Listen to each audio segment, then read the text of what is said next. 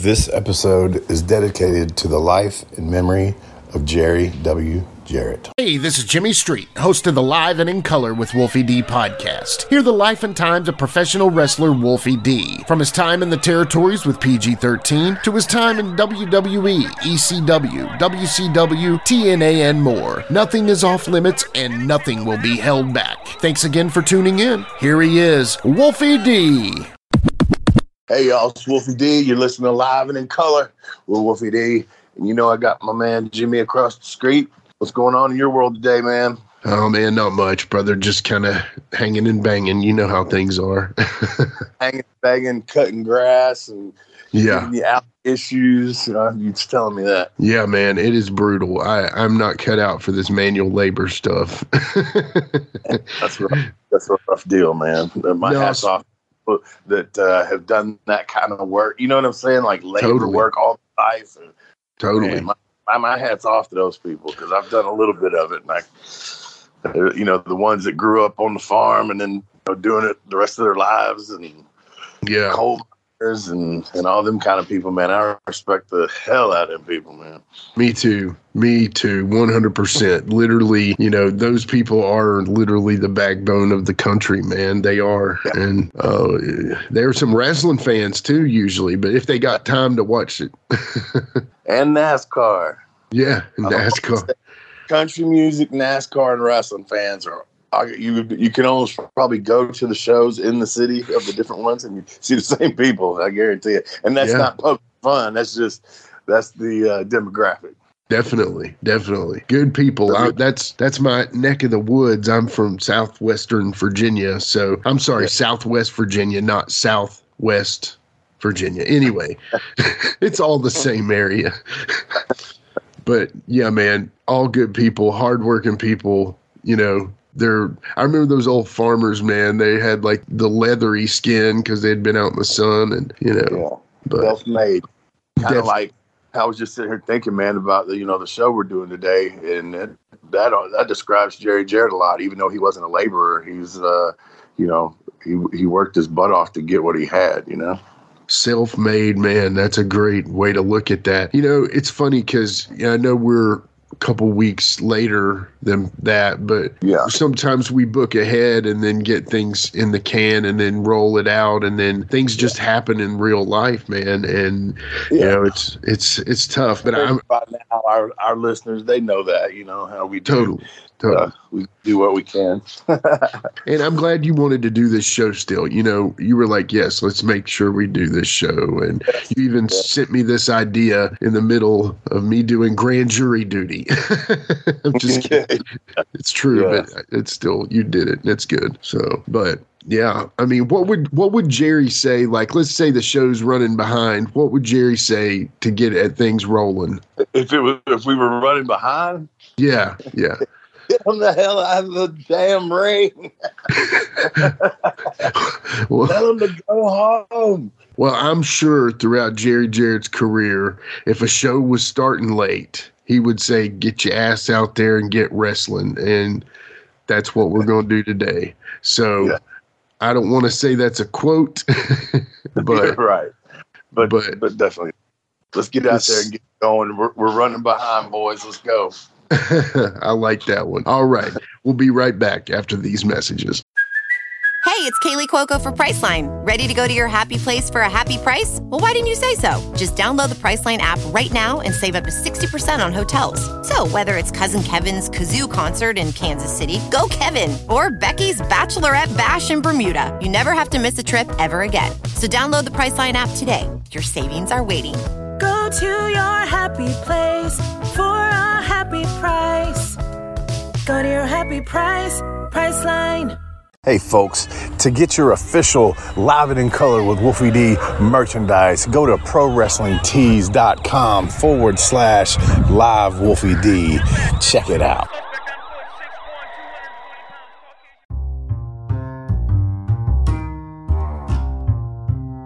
If you're listening to Live and in Color with Wolfie D on Apple Podcast and like what you're hearing, go ahead and leave a 5-star rating. And while you're at it, write a review. Tell us what you liked. Tell us what you'd like to hear in the future. It's very important to us and always appreciated. Thanks again. Okay, we're back with the Jerry Jarrett tribute show today. Hope you guys enjoy this. Like we said, we just felt like it was something to do. I attended the funeral, and it was very moving. And I mean, as the first person I saw when I came in was Jeff, and I went straight over to him and hugged him, and I said, "Man," I hate these things because I don't ever know what to say. He said, well, that's between us. But that's just how I feel when I go to those things, Yeah. I say those things. It's just funerals are, I don't know. I don't think anybody really likes them, but I'm just one that I hadn't been to, as far as wrestling, me and somebody, I think it might have been Danny Davis, got to see him, which was great. Or George Weingart. We were three talking, and if we went to these things every time somebody that we knew in the business died, we'd be like professional funeral attenders.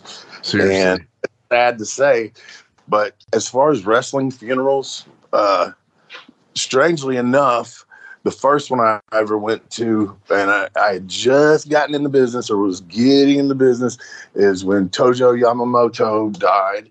And actually Jerry Jarrett he gave the eulogy, and it was very emotional. And Jerry got very emotional. So that was kind of weird to me. I thought of it in that way. Yeah. I went to Eddie Gilbert's funeral, and I'm trying to think. I'm forgive me if I'm forgetting somebody that I should really know, but I don't think I have. But at any rate, man, it's just not my thing. It's just not my thing. And me and Jamie talked about that. He wasn't there, but he gets he has like panic attacks because he's missed a few that we thought he was going to be there. Nobody's mad at him for it or whatever, but just saying it freaks him out. So anyway, this was really nice. Jimmy, I want everybody to know I'm having a hard time weighing what my mood is in this show. I don't obviously want to bring anybody down, but I also don't want to be too lighthearted about everything. So Jimmy, ask me a question about it if you want to, but I just don't know where else to go with it. It was nice, emotional, and I don't want to be too. I think they streamed it, so I think it's actually on YouTube. So if you want to watch it, guys, go watch it. I just don't want to sit here and quote the people. Things like that, you know what I mean? Right. We're not here to be a play-by-play for the funeral. We're not, I know it was a star-studded event. A lot of people came to support Jeff, and, just the man that was Jerry Jarrett. You know what? Here, we're not like people watching. You weren't there for that. The whole reason was to pay the respects to the man and it's the same reason we're doing this show. It's to pay the respects to the man that jump-started your career, and he took you from the minor leagues to the major leagues. And, had it not been for him, you've said it many times, and we'll talk about this a little bit more here in this episode, had it not been for him, you guys, your goal was to get to the USWA. That was your goal. And you got there because of him, and you got there because of yourselves and the gimmick also, but he was the job too. He opened the door, Right. You were knocking and he opened it. So, really. So do you think, I guess the only question I really want to ask about the funeral was, obviously they said it was, sold out. They were hanging from the rafters kind of deal. But do you feel like Jerry would have appreciated it? Do you feel like he was, his wishes would have been done? I have no doubt about that. I mean, Jerry and I were not I kept in touch a little bit over the years, but we were never I rode with him a few times, but I wouldn't. There's people in the business that were at the funeral that a lot of the fans might not even know who they are and never really did anything. We're closer personally to Jerry probably than I was, especially in the later years with some of the partnerships he had and things like that. Sure. But yeah, I think he'd be tickled to death. I do. And I want to go back because talking that made me realize the only other funeral I attended that I can think of right now is Brian Lawler's, and it's a completely different type of funeral. Completely, but both awesome. And if a funeral can be awesome. Right. I guess does it pay the proper respects? And it sounds like both of them did. And, tragedy befell Brian, and and not to say anything, but Jerry got to live a good life, man. Jerry got to live a long life, and not to say that Jeff or anybody. I know Jeff and he even had their ups and downs, and we're not here to talk about that. But what I mean is it's just kind of the wrestling business, right? Sometimes that gets in the way, feelings get hurt, that kind of thing. Yeah. As far as you and him being close, you're kind of two different generations. It's like there's not a ton of common ground outside of pro wrestling, Yeah. So I'm sure you could talk about the weather in the news, but other than that, not a ton of common ground. Now, the one main thing that y'all have is that your career really kicked off in Memphis, and also, how much Memphis meant to you. Now, I wanted to ask you this kind of, and how different was it when Jerry was booking versus Lawler was booking? Did you notice any differences? Oh, yeah, there's a lot of differences in those two. Payoffs for one. And also you got to put Randy in there. Yeah, of course. But the majority, because honestly, once Jerry gave us the break and pushed us as undercard little heels and all that stuff, and when I said that he ended up firing us because our car blew up and we couldn't make the town, and we had been late a number of times because of that old Thunderbird blowing tires and all this kind of stuff. He was just, he was so high on us. And then just like that, he's just, I'm done with him. So I think that's when we went to Mexico. And when we came back, Randy was booking. So, Jerry always saw everything, obviously. I think he saw most of it here and there from afar, you know what I mean? But, right. Because I do know that he attended the Rock and Roll and PG match in Louisville, and he said, like when we walked out and got the big pop, the babyface pop, he said, "Randy, what have you done with these boys?" or something to that effect. And Jerry's sitting right beside me, and I don't know if I ever told you this, but he just wasn't too much acting like he was interested. He was getting up to go. I said, "No, you got to watch this match." He said, "It is." I said, "Rock and Roll and PG." And he said, I've seen the Rock and Roll a million times, and I've seen PG. So he was pretty much saying, "This ain't going to be anything special." I said, "No." I said, "You need to sit here and watch this match." And it came through. It was more than what I thought it would be, and I thought it would be great. I thought it would be the match of the night. I didn't necessarily think it would be the match that would be, I think, the best match I ever booked in my life. Yeah. The part one of PG and Rock and Roll. But then he was spitting in his cup to Dreadman, and he said, "Kid, what in the hell have y'all done with PG-13? I said, "Got him over, boss. Got him over." So, yeah, that was cool, man. Y'all got over in the boss's eyes because at that time, he probably didn't see you and Rock and Roll on the same level. And all of a sudden, boom, holy shit, here they are, What have you done? I love that. And that's a great story. And I'm glad Randy told us that when he was on our show. Yeah, so, I mean, obviously Randy meant a lot to you as booking, too, and we can't forget that. I do know this, that, there's such a deep ingrained history with all of you all together that it was kind of like you all were a military unit. You know what I mean? Like you and Jamie, Doug, Tommy, y'all were like the infantry, and you had Lawler, who was like a 2-star, 3-star general. You had Jerry, who was like a 4-star general. You had Randy, who was like a corporal or whatever. You know what I mean? And you guys were kind of mafia.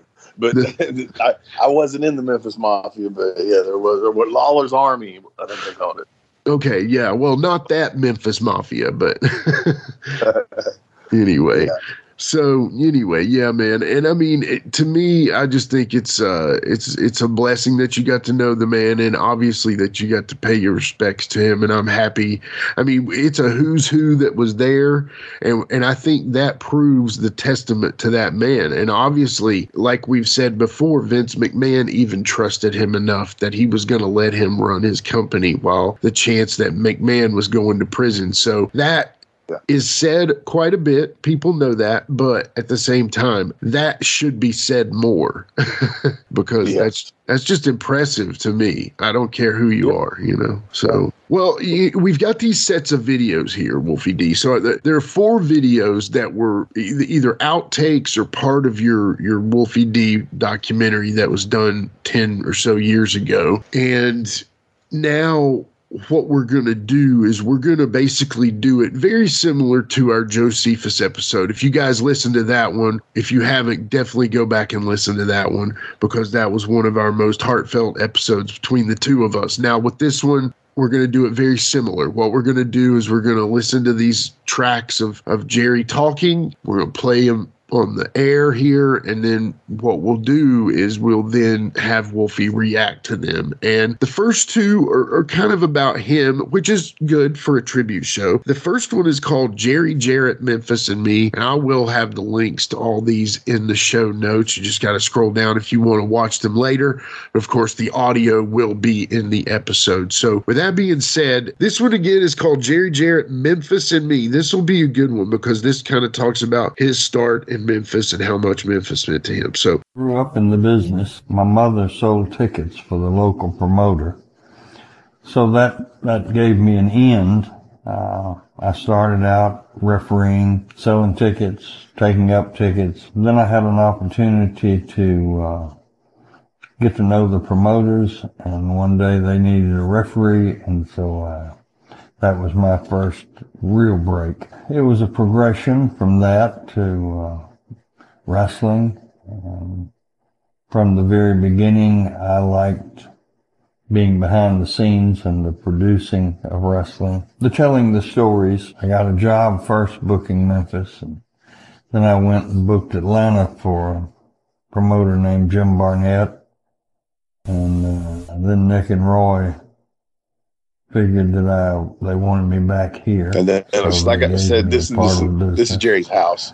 I had trouble with Nick and his son, which led to a split, and I opened my own business. The result was Memphis Wrestling that we know today. If I have a specialty, it's recognizing the inner talent in young men, helping them. Make no mistake about it, I owe all of my success to the great talent that came through Memphis. Had a short run in New York and with Vince McMahon, and a short run in WCW, but my heart and my mind and my soul lies in Memphis Wrestling. I got in the ring in 1967, started promoting about 71 with Louisville, Evansville. About 72 could mark the beginning of the glory years of Memphis. And I'm talking about from a dollar value. It was good all through the 70s, all through the 80s, and probably the first half of the 90s. Real good money. Middle half, Vince Jerry, McMahon middle half. started at some point in time. When he started his expansion, marked the beginning of the end for the territory system. We were fortunate because we did not rely on established talent. Some people say we created our own. I like to think that we allowed new stars to develop by giving them a chance and helping nudge them here and nudge them there, and don't do that, and this is not good for you. Back when wrestlers listened to their bookers. And yeah, God forbid, when the other territories and the NWA folded, we were able to survive because we kept new talent coming along. I sold my interest to Jerry Lawler in 99. because my stint in New York and WCW really burned me out on wrestling. It lasted about a year after that with the Selka family and Lola and whoever he had over there. So, yeah, I would say 95 marked the beginning of the decline. 6. 6 and 7. Yeah. So, I mean, that right there just shows how much, not only how much Memphis meant to him, obviously that's a no-brainer, but how much him doing the job that he did for Memphis meant to him. You know what I mean? He did actually enjoy his job. Yeah. He did good, man. You cannot deny that, man. Nobody can. No. About steering people, bumping them in the right direction and stuff, and I made a comment, but it's true. It's like, yeah, you could, just like our story, he saw something, and then he kind of developed us, and by those videos, and and we got to work with people that he didn't necessarily have to coach us directly face to face a lot, because we were working with guys that did that for him. And that's smart too. Let's put these 2 young kids who are green as fucking baby shit, and let's put them in there with Danny Davis and Ken Wayne, and let's teach them how to work. Yeah. It gives me goosebumps at this very moment when I said that. So. Yeah, it's huge, man. I mean, I know we've talked about, the Nightmares and Danny Davis and stuff, but do you remember how Danny and Jerry were together? Do you remember how they? Because, I mean, they all had in most of the buildings, there was an office room and stuff like that. And unless you got called in there, you kind of stayed away from that end of the building. And, obviously, Jerry's going to give Danny and them the finish and all that kind of stuff. Now, the TV might have been different, but yeah, just it's just too bad that it's not available to some people now, man. I've said this 100 times. You can be young and you can be talented and you can be full of potential till potential's coming out your ears, but unless you're developed correctly, you're just not gonna. You're not going to get there. Yeah. They always talk about the 2 Jerrys from Memphis, and obviously I remember you saying that Lawler wasn't able to make it, and obviously I'm sure that breaks his heart because, they were Memphis, you know what I mean? If you didn't have Jerry and Jerry, He wrote he wrote a letter that I can't remember whether Dave Brown read it or Jeff read it, but it was very touching. So he was there in spirit and heart. You know what I mean? Yeah, absolutely. I mean, you've had like Eddie Marlin and Lance Russell and all these guys that have passed through the time, but this one is a big chunk of Memphis for sure. Losing Jerry. Yeah. I was thinking about that. Like I was at the funeral thinking, man, we almost lost Lawler, I guess the week before. Right. And can you imagine? I mean, any of it's awful, and I'm glad the King's still with us. But if we had lost both of them in the same week, that would have been the most insane thing ever. It would have been, and thankfully it didn't happen. And I will say this: Memphis. What did they say? That 97, 98, USWA went out of business. Power Pro took over, but in a lot of cases, the major part of overall the Memphis territory died with USWA. And if you think about it, the Memphis territory took a big hit. In memory, it'll always be here, but at the same time, with the loss of Jerry, there's no real coming back, I guess, from that one. So this next one is all about the fans. This was a quick one that's pretty cool that he's talking. It's called Jerry Jarrett Memphis Fans. Once again, these links will be in the notes, but I'll also be playing the audio while we are talking here. I'm not sure that the Memphis fans are any different from any other fans, other than we allowed the people to suspend disbelief. Don't confuse that with believing that our wrestling was real and all the other wasn't. but we allowed them, like in a good movie, to not think about it being scripted while they were there, so they could suspend disbelief. When you do that to the wrestling fans, you create a culture of realism. So they identify with the wrestlers, and they hurt when they hurt, and they rejoice when the wrestler rejoices. That is the definition of passion. Yeah. And the Memphis wrestling fans were always the most passionate fans in the country.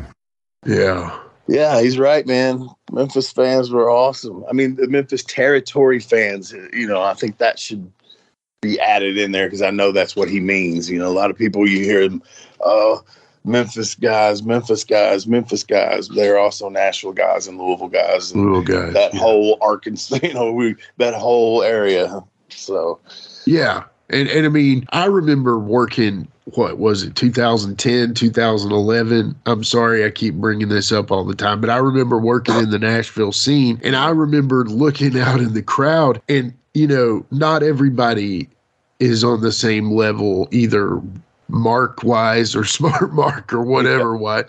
But I remember thinking, man, they still believe here. This is crazy. And that was a total snowball from Memphis. You know what I mean? And we say Memphis, but like you said, Memphis territory. So Nashville's where I worked mostly, and they still believe out there. And, some people scoff at that, especially some of the more, intelligent, and I'm doing quote marks here. Yeah. Air, what is it called? Air bunnies or something? Whatever. Yeah. The intelligent people that talk about wrestling scoff at the people who still believe or still can suspend their disbelief. Exactly. That's it. It's like, those are my favorite people. Some do. And as the days that have passed, man, they did believe 100%. 100%. And that's awesome too. That made it so fun, man. It made it Those so are my fun favorites. to have people that would get invested in you emotionally, and you could orchestrate the crowd, like a conductor.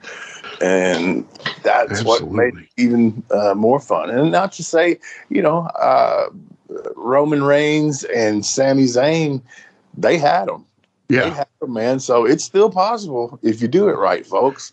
You're right. You're exactly right. And you know what? I love those people. I think those people are the best part of pro wrestling. The ones that still give it and let it, be what it is, and not have to analyze it like scene for scene and say, I really wish, because half the time, even you, right, Wolfie, like half the time you can watch a match and say, well, I'll be like, Wolfie, what do you think they were? Well, I don't know really what they were planning to do there. So it's like, even you are like, I don't know what they were planning to do. So I'm just going to sit back and watch it as is, because unless you were in on the meeting that they had, they're like, okay, Sammy, you're going over on Roman or whatever. I'm just making that up. But you don't know what they were planning. So a lot of times when I ask you, like, hey, did you see that part? What do you think they were trying to do? You're like, well, I think this, but I don't know what they were, I don't know what their plans were. So that means a lot, right? I mean, And so. He's talking about too, he made sure that his wrestlers went out of their way to kayfabe. I mean, it was a no-brainer back then, but you can still kayfabe. And it's okay. Right. And I don't mean you just like, I wouldn't want to show up at an event with the guy I'm wrestling to this day. I wouldn't want to do that. Right. You know what I mean? Right. So you can kayfabe a little bit. It won't hurt you a bit to kayfabe. It won't, I promise. It'll actually make your shit better. Yeah. I mean, even if it's just for you, man, even if it's just for you, I mean, 90% of the guys on the indies today are also very avid fans, are they not? Yes. I mean, they are. Yeah. And I'm saying like barely any probably don't watch the product. And which they should. I mean, they should. Yeah. But then you got, but I don't know. I don't want to get too off on the fucking indie. the attitude, Indy, the attitude here, I don't know. But the attitude of the folks there, it's just, you can still do it. And that's what he's talking about, that we have absolutely people going out of their way to, take the business seriously and make people either believe it or enjoy what we were doing so much, like you said, that you could sit there and watch it, not judge and critique everything. You went with your emotions. Yeah. I think that's a really good place to pause right here with this tribute to Jerry Jarrett. We'll be right back after these important messages.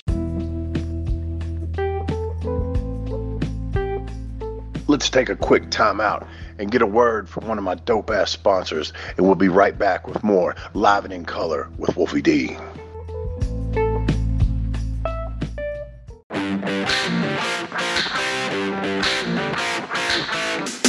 Hey folks, this is Wolfie D here, and if you are looking to buy or sell a home in Tennessee or Southern Kentucky, you're going to want to call my buddy, the rock star realtor, Benji Bowie. And you say, Wolfie, how do I get in touch with this rock star? Well, you can call him directly at 615-390-8216. You can go to his website, bowiehomes.com. That's B-U-I-E homes.com. Or you can email him at benbowie34@gmail.com. When you need a home, you need the Rockstar Realtor. Benji is a member of Exit Realty's Garden Gate team in Gallatin, Tennessee.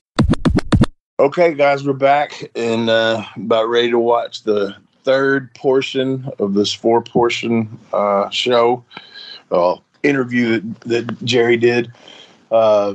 Jimmy, I mean, I'm ready to watch it. This one's actually the longest one of the bunch. It's about 8 minutes long. Yeah, and I mean, I think we can kick right in here. It's called Jerry Jarrett, rated PG-13. Once again, if you want to watch the video, the link will be in the notes. But yeah, I think you're right. Let's go ahead and kick it in, Wolfie. All right. At the time, I lived in Hendersonville, and I had a farm. And one day, we got a knock on the door, and they came. I had watched Jamie grow up because, and I'm talking about from 4 or 5 years old. Bill Dundee was a good, not only wrestled for me, but was a good friend of mine. And he is a good friend of mine. Jamie, his kid, was problematic. What happens to you is time has a way with kids of you still picturing them 10 or 11 years old when all of a sudden they're grown. When Jamie and Wolfie said, we're a tag team, we'd like to be booked. I didn't say it, but my first thought was, yes, and I'm Superman. I'm going to jump off the building. Because I couldn't picture it. It was the craziest get-up, garb, costume, what have you. Remember, if we make him smile, a hubcap around the front of it. The next thought that went through my mind, because now that we're sitting here talking about it, it becomes more vivid. I had watched Nick Gulas and Roy Welch get old mentally, and I had told myself, I'm never going to do that. I'm going to keep an open mind that life and the world changes. So I said, well, I don't guess it'll hurt to take a look at them. That was really the beginning of a terrific experience because the kids liked them, whether they were good guys or bad guys. The young people liked them, and they were cutting edge at the time. They seemed to have gotten over, to the best of my memory, almost immediately. A lot of people say that we were the forerunner to the extreme wrestling with Tupelo Brawl, the hardcore stuff. They were cutting edge hardcore. Wolfie was a very good wrestler. Very solid wrestler. He was in the traditionalist mode that kept it from being a sideshow. Jamie was always a wild kid, a wild child. And I don't mean that in the negative sense, but I mean, he's just, the last picture I saw on the Facebook, he had a goofy, well, it's not goofy to him, but, haircut. But the combination of the two equaled charisma. A tag team is like a marriage, and both partners have to bring something to the table. In the case of Wolfie and Jamie, Wolfie was the wrestler that carried every match. Jamie had a unique factor, for lack of a better word, let's call it the it factor, that in combination with Wolfie's great wrestling skills made them a charismatic tag team. If you take Jamie and put it on his own, it could be just comical. Oh God, don't tell me. You mean they're not black? Oh, shit. This is amazing. No, let me tell you something. Wolfie and Jamie White was irrelevant. They walk the walk and talk the talk, and I don't think anybody, black or white, questioned that they were real. They were real.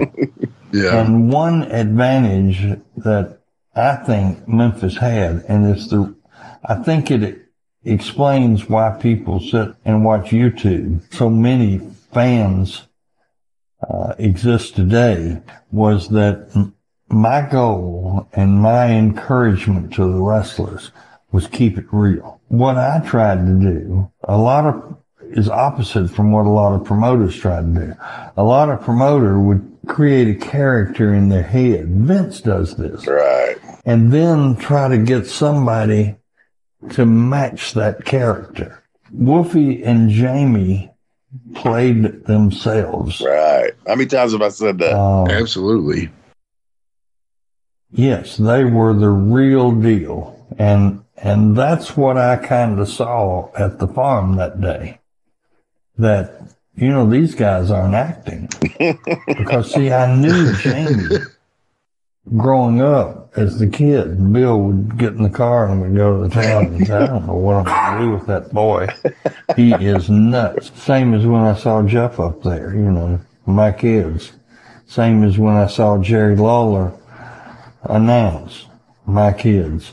When you are instrumental in the first matches and watch the development, you can't help but feel like there's a relationship between you.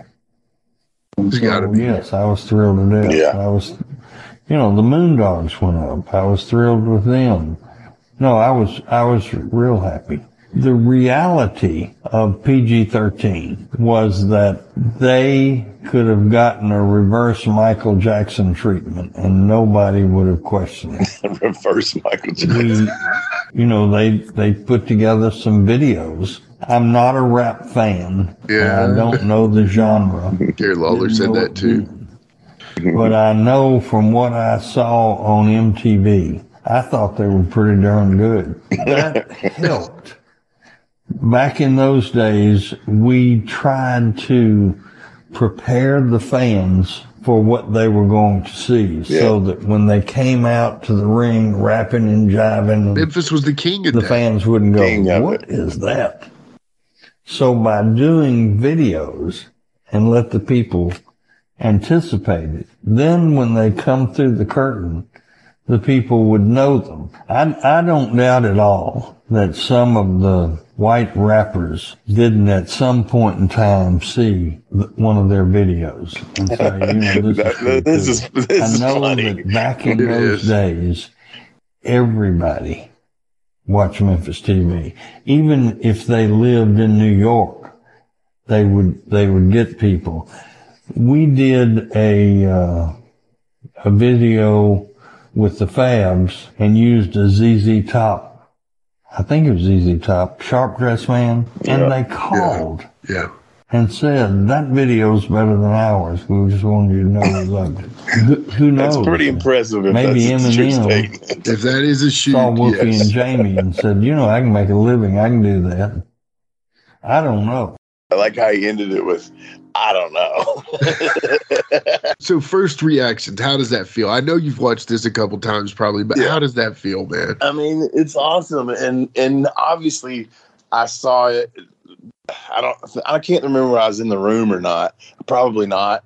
But I was there when he did the documentary stuff, and obviously this is an outtake that I didn't see, I don't believe, or at least all of that, but up until this was posted. Right. And it's it feels good, man. It does. It's almost like, I've kind of had a chip on my shoulder about certain things, but when somebody like that justifies, and somebody with his credibility justifies your shit, it's pretty fucking cool, man. And he's saying what all of us felt. I mean, honestly, you were the in-ring, Jamie was the mouthpiece, and there's nothing wrong with that. But Jamie could go. That's not the question here. I don't mean it that way. I'm just saying your strengths were there where, and I think you're proud of that. Who wouldn't be, Yeah. And I know Jamie's proud for his end of it. Absolutely. And he should be. By the end of it, like I've said before, by the end of it, we've learned from each other, and we're both good on both ends of that, Totally. And if you watch a Jamie, I've watched some of this on the Brian Turner's VHS Rehab YouTube channel. I've watched quite a few Jamie singles matches. That cat can go. I mean, he's holding his own, just like I've seen on that same channel, your promos, and you're killing it. You're calling out Jackie Fargo, saying you're going to whip the whole place. Yeah, man. Trust me. It's evident that both of you took the best parts from one another and evolved that. But I'm imagining just like you, where you felt like you knew what you were doing the second you stepped in the ring. Since Jamie is that second generation talent, I gotta imagine a lot of that is true for him too. Right. 100%, man. 100%. I'm glad that he remembered the story of us knocking on the door and putting the shit on, and because I've told it so many times, and then to hear him say it, in a situation unfortunately like this is, it's really cool, man. I mean, I don't know. I don't have another word, man. Kind of at a loss for the word. Cool is all I can think of, man. But it's good to see this stuff. And I mean, it's there forever. If you need to see it again, it's there, and you can listen to this episode or whatever. But what I mean by that is, like, the beauty of technology these days is, do we really ever die? I know we're no longer here, but there's so much stuff out there that if you ever needed to hear what Jarrett thought of Wolfie D, there it is right there, So, and we got a little more here, So the next video is actually called Jerry Jarrett. It's called Jerry Jarrett, Wolfie D, and TNA. And I imagine this is, extending on from PG-13 and talking a little more about your post PG-13 career. And, talk about, let's quickly, before we start in this, what were your interactions with Jerry at the very beginning of TNA? Or was it mostly Jeff? Mostly Jeff. Jeff. I'm trying to think, and then I'm trying to think the beginning of who the agents were. It wasn't, my memory doesn't serve me well on that, man. But yes, I mean, obviously we went in the office for whatever, and I think I had mostly with Jeff, but then there was also some Jerry. But you know how my memory is, and at this point in my career, it was like riding a bicycle, and okay, that's what you need. Okay, cool, bye. And then, right, you're on to the next thing, thinking about, okay, we need that. All right, let's build out this match, and then we'll go from there. Let me go take care of my end of this. Yeah. I understand what you need. I'll see you later. Yeah. So, I mean, to know that you were there is a number one thought of what the Jarretts think of you, obviously. Yeah. And you've always been involved somewhat with them, and because that just shows their belief in you. And, hey, God bless them for it. Very much appreciated is all I can say. Absolutely. Well, this next video, like I said, is called Jerry Jarrett, Wolfie D, and TNA. You guys want to see it? It's in the links in the show notes. But let's go ahead and crank it up here, Wolfie D. What do you say? All right, here we go. I had a great respect for Wolfie because he was... That first sentence, he fit the mold. Thank you. He would have been a star in the 60s and the 70s and the 80s. When we started TNA wrestling, Wolfie came in and wrestled for us there. I deferred to Jeff the Nick and George Gulas was imprinted in my mind to not dominate if you're partners with your child. I deferred to Jeff when we started TNA at almost every level. Now, when we talked about Wolfie, I said, you know, he's a great wrestler. Because TNA, it's not there now, but the original goal was to bring back the wrestling that allowed the fans to suspend disbelief. Air bunnies. So, I was an advocate of Wolfie because of my respect for his wrestling ability. Well, yeah, I think wrestling should have been utilized more. It's no secret what I think of Vince Russo. If I was promoting a show, Wolfie would be one of my main event wrestlers, single wrestlers. Wow. Vince Russo, Jamie would have been his main event. That's not to say, so because true, I used them both. Yeah. When they were together, Wolfie's exceptional wrestling ability would tame Jamie's craziness. If you take Wolfie away from Jamie, you have a Vince Russo product. And see, that's coming across terrible. I don't mean that. I really like, business, wrestling is business. So when you talk about drawing money, it's, you take who I like and don't like and put it over here on the back burner. It's a philosophical view of wrestling that makes the determination of who you push and who you don't push. Yeah. And so the answer to your question is no, not at all. I don't think, I would have done it totally different. When I read that he was going to rehab on Facebook, it certainly never affected his performance. Thank you. I mean, I don't know how far back it goes, back to when he was a kid, but I don't remember it in the Memphis days. I don't remember it at TNA.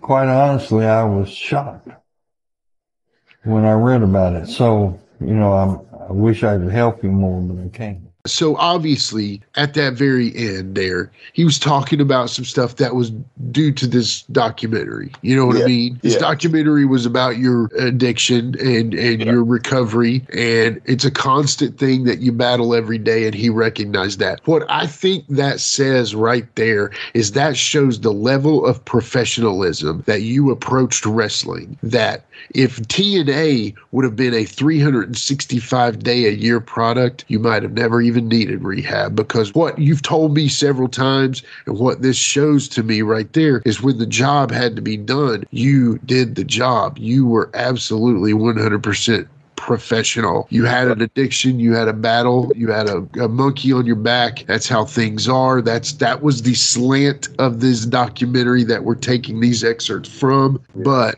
what I think you can take from what he said right there is it shows the level of professionalism that you held yourself to, man. And I think that's something to be applauded. You know what I mean? Well, I mean, the thing is, man, like he's correct though. Like in Memphis and all that, man. I mean, not to say that I didn't party, but we didn't go to the show with beer or high, or I may have smoked a joint or something, but not like on blow and right. Stuff, we wouldn't bring it in the building, and I'm not gonna say that never happened, but that was just kind of a taboo thing there, even for the party guys, man. So it didn't happen, but it didn't happen often. Yeah, but let's not let those last few sentences he said there wrap up what that video was about. Yeah. The one thing that he said was amazing was he said if he was booking and it was his deal, you would have been a main event guy. And that says so much right there, Wolfie D. He said Vince Russo was booking, that would have been a Jamie deal. But if Jerry Jarrett, who is one of the most respected guys in professional wrestling of all time, he would have put you in the main event, Wolfie D. That's huge, bro. I mean, it is, man, and it's very humbling, man. And then to hear him, or to know that I'm almost positive it was his decision to put the titles on me and Brian Lee in TNA. Yeah. And so again, he's giving me the props and giving me the rub over the year, Right. Yeah, if you think about TNA at that time, his son was the number one heel, and that's what you were, your character slash. You guys had a heel faction that was getting over as baby faces, but as the booker says, you guys were heels. So it would have been you and Jarrett, you know what I mean? You and Jeff as the heels. So it may have kept you out of that title spot, but having you as the tag teams, that's usually that second tier main event guy, So and then you can even see there, because in that whole thing with us getting the titles, I think the timeline would be somewhere in there. We were having a feud back and forth with America's Most Wanted. So, even on the times when we didn't have the belts, we were still that angle that was the tag team title angle. You know what I mean? So there's absolutely the two top teams, or however you want to say it. But in there comes Vince Russo. Right. In there, out goes Jerry. Right. In there, Vince Russo does not know what to do with his former tag team champions that happened to start getting over so well that people started chanting evil. You hear some of the Vince Russo comparisons, and he even says it, you can tell there was two totally opposite styles. He says it, and you can even put it in that scenario of us in TNA. He looked what he thought was, here's a good heel team, I'm putting the straps on them. Right. Russo comes in, Jerry leaves. Oh Lord, this heel tag team that got over, I don't know what to do. They're not clowns, so right. Where are the Johnsons at, or the Shane twins, or whatever? Anyway, I mean, to me, he was a little more, as I've heard so many people say, Vince Russo booked the sizzle and not the steak. And, you've got to have that sizzle, don't mean anything without that steak, Yeah. And also I want to say this. I'm not knocking Vince in any way. Right. Not that he's good, I'm saying this because he's going to give me a job somewhere tomorrow. No. So I'm saying this because I'm comparing the two styles, and that's what we're talking about. Not who's right or wrong.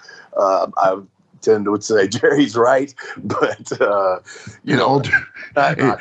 he had great success. It's hard to knock somebody that's successful. So sure, and all due respect, if Jerry Jarrett and Vince Russo are standing there is zero comparison. Honestly, I'm just saying that. Right, and hey, I'll take the heat on that one.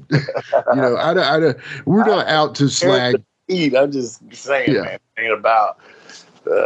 It's just two different styles, and that shows you, though, my story there. That just shows you how true what he said was.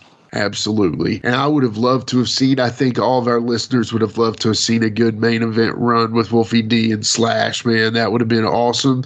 But hey, the idea that the man the man that we're talking about today, Jerry Jarrett, of course, we're doing this Jerry Jarrett tribute show. The man would have put you in that spot. Man, that tells you a lot right there. And 70s and the 80s, by God. That's crazy, dude. I mean, can you see Wolfie D in a pair of woolies and some shooter boots?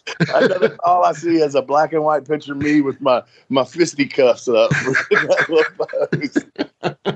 I love it. Oh, my God. My arms up like a little boxer, the old-timey boxer. I love it, man. Maybe you wear like one of those terry cloth robes or something, Yeah.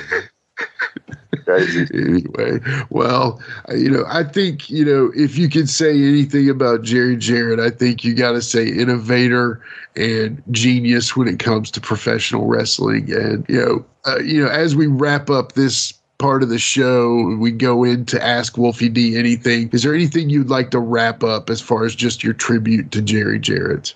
I mean, I've said it, man. I'd pretty much say if it weren't for him, you probably wouldn't know who PG-13 was. If it wasn't for him, I wouldn't have been able to go and do an autograph signing at the Cave for people that knew me from 30 years ago, and have 4 hours of fun with my partner, and walk away with a good amount of money for doing it. So yeah, it's awesome. That's what he's done for me. Is I've been able to make money, sometimes a living, sometimes as what do you call that? Supplemental income. Right. But right. At times, I made a living as a professional wrestler for many years. So that's because of him. Yeah. And I mean, all of us as fans. The opportunity that he gave me is the reason.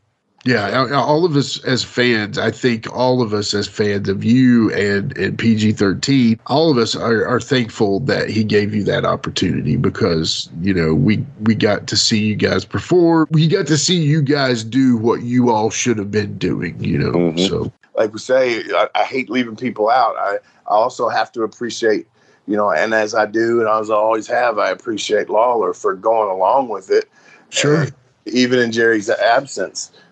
When Lawler would take over, for keeping us around and him liking us too and trusting us and believing in us, and for Randy Hales for pushing us and getting us to that next level, and then all the other stuff that happened after, man. But like I say, the first thing is that knock on his door and going in his office and making him giggle. Yeah, if there's a holy trinity of PG-13, it's definitely Jerry Jarrett, Jerry Lawler, and Randy Hales. And God bless them all. I know we lost Jerry, but I hope Jerry Lawler makes a great recovery. Randy, I hope you have great health as long as provided. And honestly, just thank you all for getting PG-13 where they were, because we really enjoyed that. So, but I'd say this, man. We've given our tribute to Jerry Jarrett, and I say we just ask Wolfie a few questions. What do you say about that? Let's do it. All right. DJ, hit the music.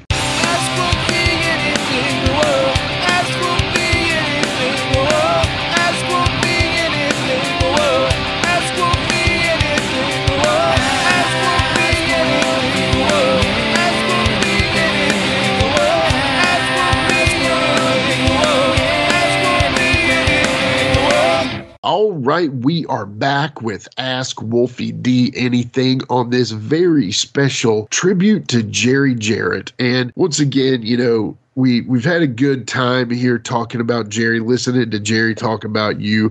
Obviously, doesn't replace the fact that we would have loved to have had him as a guest, but things on that level just didn't ever work out. Now, that being said, we're going to start going to all the veterans now.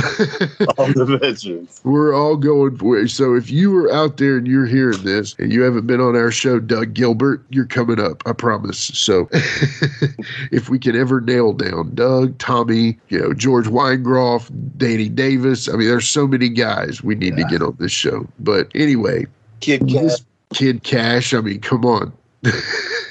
So, all right, this first question is actually, these all three are from the same listener, Cause Effect on Instagram. And this first one is a question. Now, I know you refused to work with the guys that Buddy Wayne wanted you to work with because he was wanting you to put him over and give him the titles and all that. Yeah. But have you ever just flat out refused to work with somebody?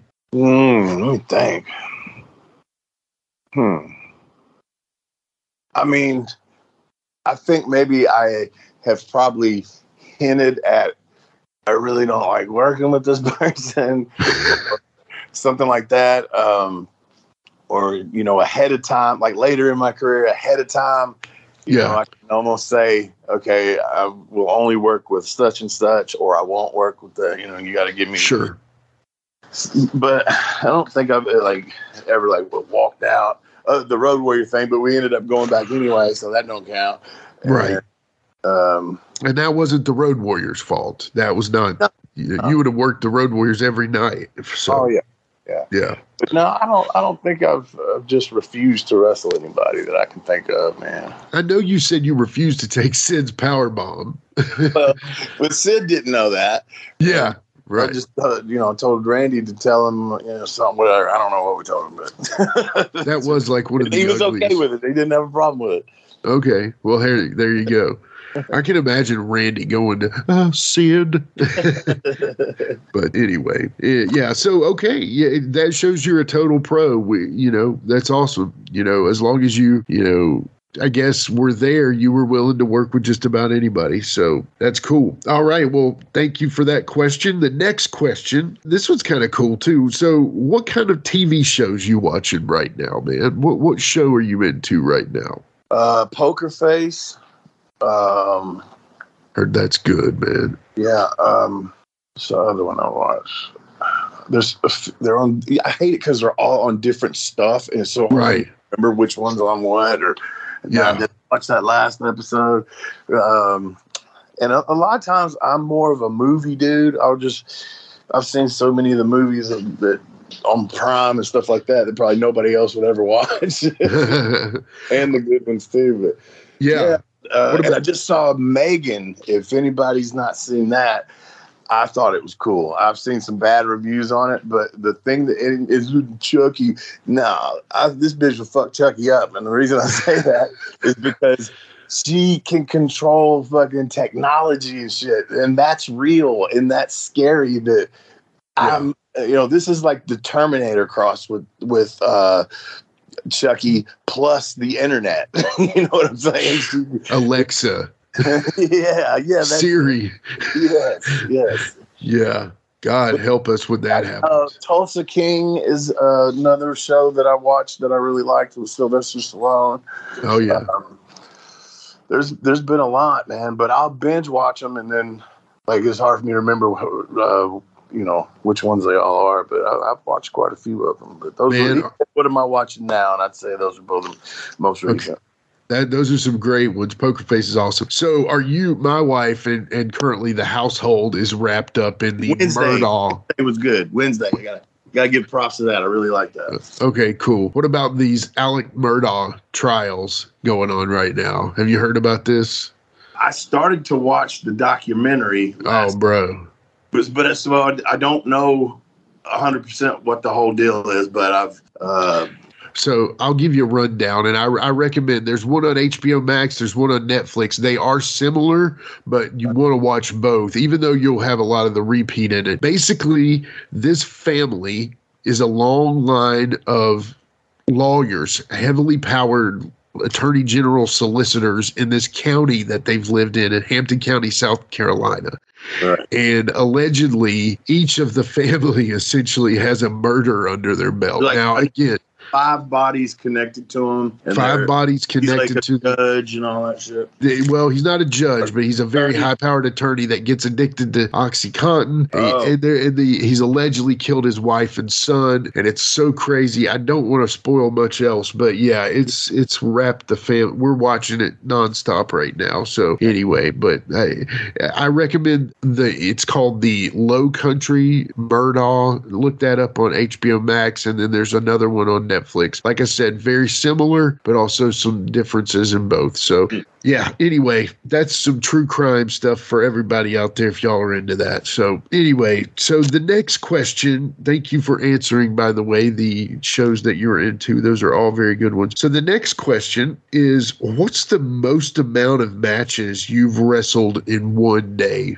I think probably, there's no telling. I think the most shows in a day is 3. You always did 2 though on Saturdays because you did Memphis TV and you did Nashville. So Nashville that night, yeah. Then you got to think, okay, probably TV was 1 match, and then Nashville for me and Jamie at the beginning could have been 2 matches apiece due to a tag and 2 singles or something like that. And Nashville, I'm pretty sure that happened a few times. So that'd be 3 matches in a day. So I'd say probably 3 would be about the highest, I would think. Maybe 4. Okay, and what year do you think was your absolute busiest, where you were from January 1st to December 31st, you were almost wrestling every day? What do you remember? From 93, through 95 and 6, with the latter end being probably more because that's when we was doing Memphis and ECW and WWF at the same time. So yeah, okay. working going on there too.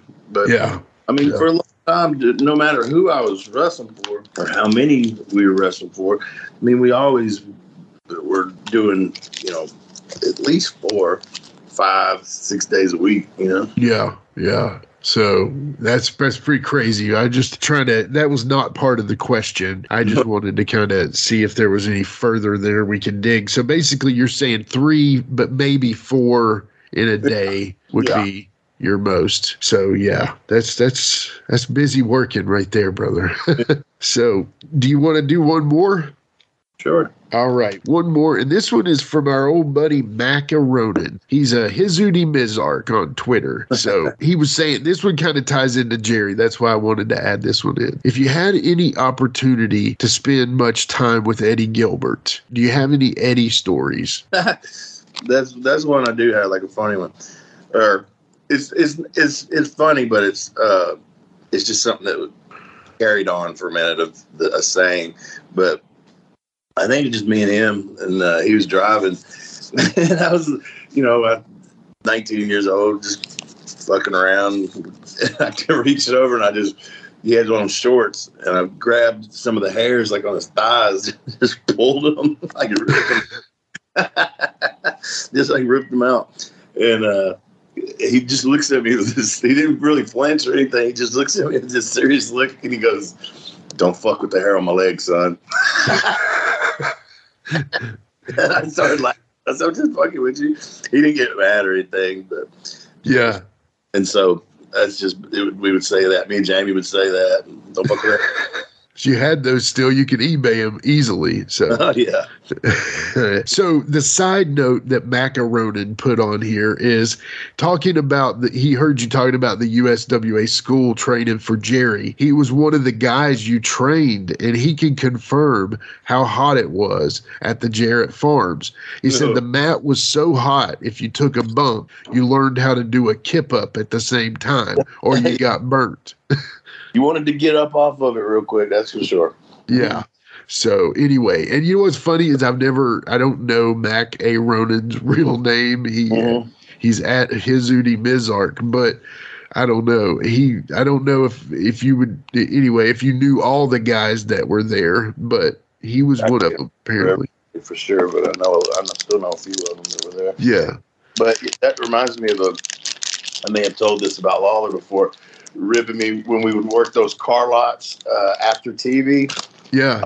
That's another one you might have to throw in there. So it could be like 5 matches. If we did morning TV, car lot, then national, who knows how many matches. Right. But anyway, so that ring would be set up in the middle of the summer, sitting out there in the sun, man, waiting on us to get there, all morning. So that mat would be scalding hot. And I work all the once. He snapmares me over, boom, covers me. And I feel that mat on my back. I kick out, boom, he throws me back down. Every time I kept kicking out, he just throw me back down to cover me. Yeah. I just rolled out. I rolled out. Oh, man, that's hilarious. And I can imagine how hot it would be. But, you're talking about 5 matches in one day. Dude, that's more than some guys wrestle in a year. I mean, I'm just saying, not necessarily maybe a year, but seriously, if they're like once a month guys or something. And again, 40 milers, nothing wrong with those guys. Absolutely. The world needs them as much as anybody. But anyway, yeah. Well, I just saw that was a question about Jerry, and I wanted to get that one in before we, shut down for the day. But anyway, this one has been an awesome tribute to Jerry Jarrett. I hope you guys enjoyed it. I've had fun being able to reminisce about him and talk to you about him and learn a little bit about the man. So if you want to, brother, take us out. Oh, just thanks again for listening to us, guys, and we'll have another hopefully good show for you next week. We work hard trying to get the people together and get the times right and get the subject matter correct. But thanks for continuing to listen to us, man. For Jimmy across the street is Wolfie D saying see you next week.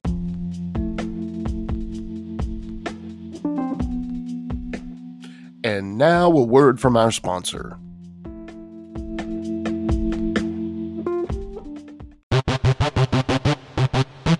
Ladies and gentlemen, welcome to Give Me Back My Pro Wrestling. the podcast that's based on the old school but can still help you find the good stuff from today. Jimmy Street and the Plastic Sheik, Jared, are the undisputed tag team champions of the wrestling podcast world. From thought-provoking topics to superstar interviews to action figure expertise. This team does it all. And all they ask is, give me back my pro wrestling!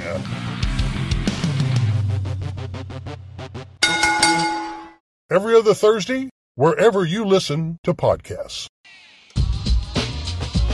That's right, it's the Talk of Middle Tennessee, the channel you love to hate and the channel you hate to love. It's Brian Turner from Brian Turner's VHS Rehab. And if you're looking for matches from Wolfie D to Jerry Lawler to Dusty Rhodes and the team that put a pimp before your eyes and a goatee between your thighs, Booty Call and Athena, go to lostwrestling.com. See, I made it easy for you. Brian Turner's VHS Rehab. Booyah. Join me, Gene Jackson, for the Jackson Interaction Podcast, where I'll be doing one-on-one interviews with people from the world of professional wrestling, as well as stand-up comedy. You can get them anywhere podcasts are available in both video and audio form, but you can find them all at GeneJacksonPod.com. Hey, it's the Heat Miser Scotty Blaze, and I'm inviting all of y'all to join me on my brand new podcast, Turning Up the Heat with the Heat Miser Scotty Blaze.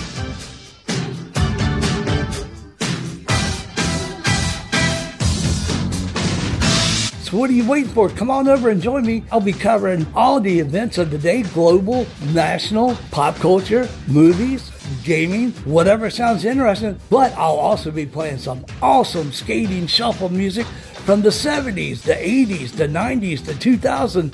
Anything that has a good beat, I'm going to be playing it. You can rest assured. Come on over, TUTHradio.com. The podcast is on every major podcast platform.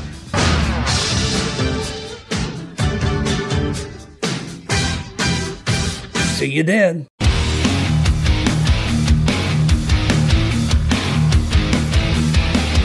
Hey everyone, this is Shane from Insane Shane's World. I release wrestling figures of enhancement talent, mid-card wrestlers, and wrestlers that you never thought would have a figure available. So if you are interested in adding a really cool and rare figure to your collection, then don't hesitate to contact me at shamtheman73@gmail.com. That's SHAMtheman73@gmail.com. You can also join my Facebook group. Just search Insane Shane's World.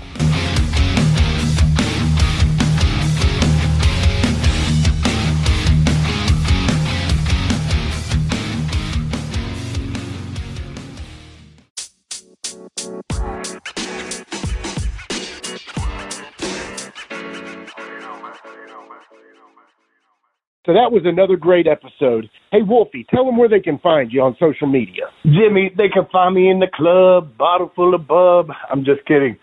They can find me on Facebook.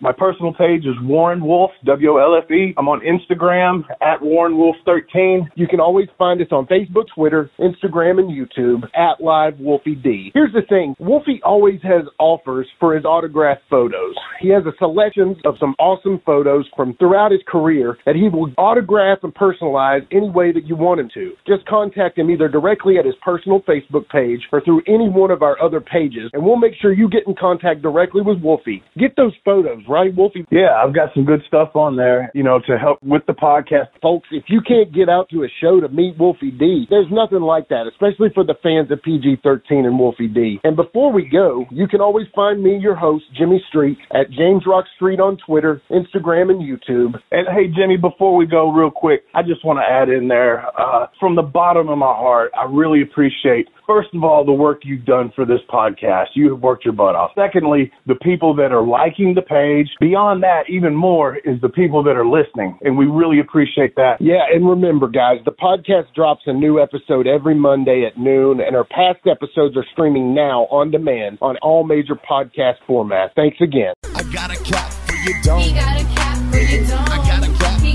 don't. He got a cap for you, don't. You don't. He got a cap for you, don't.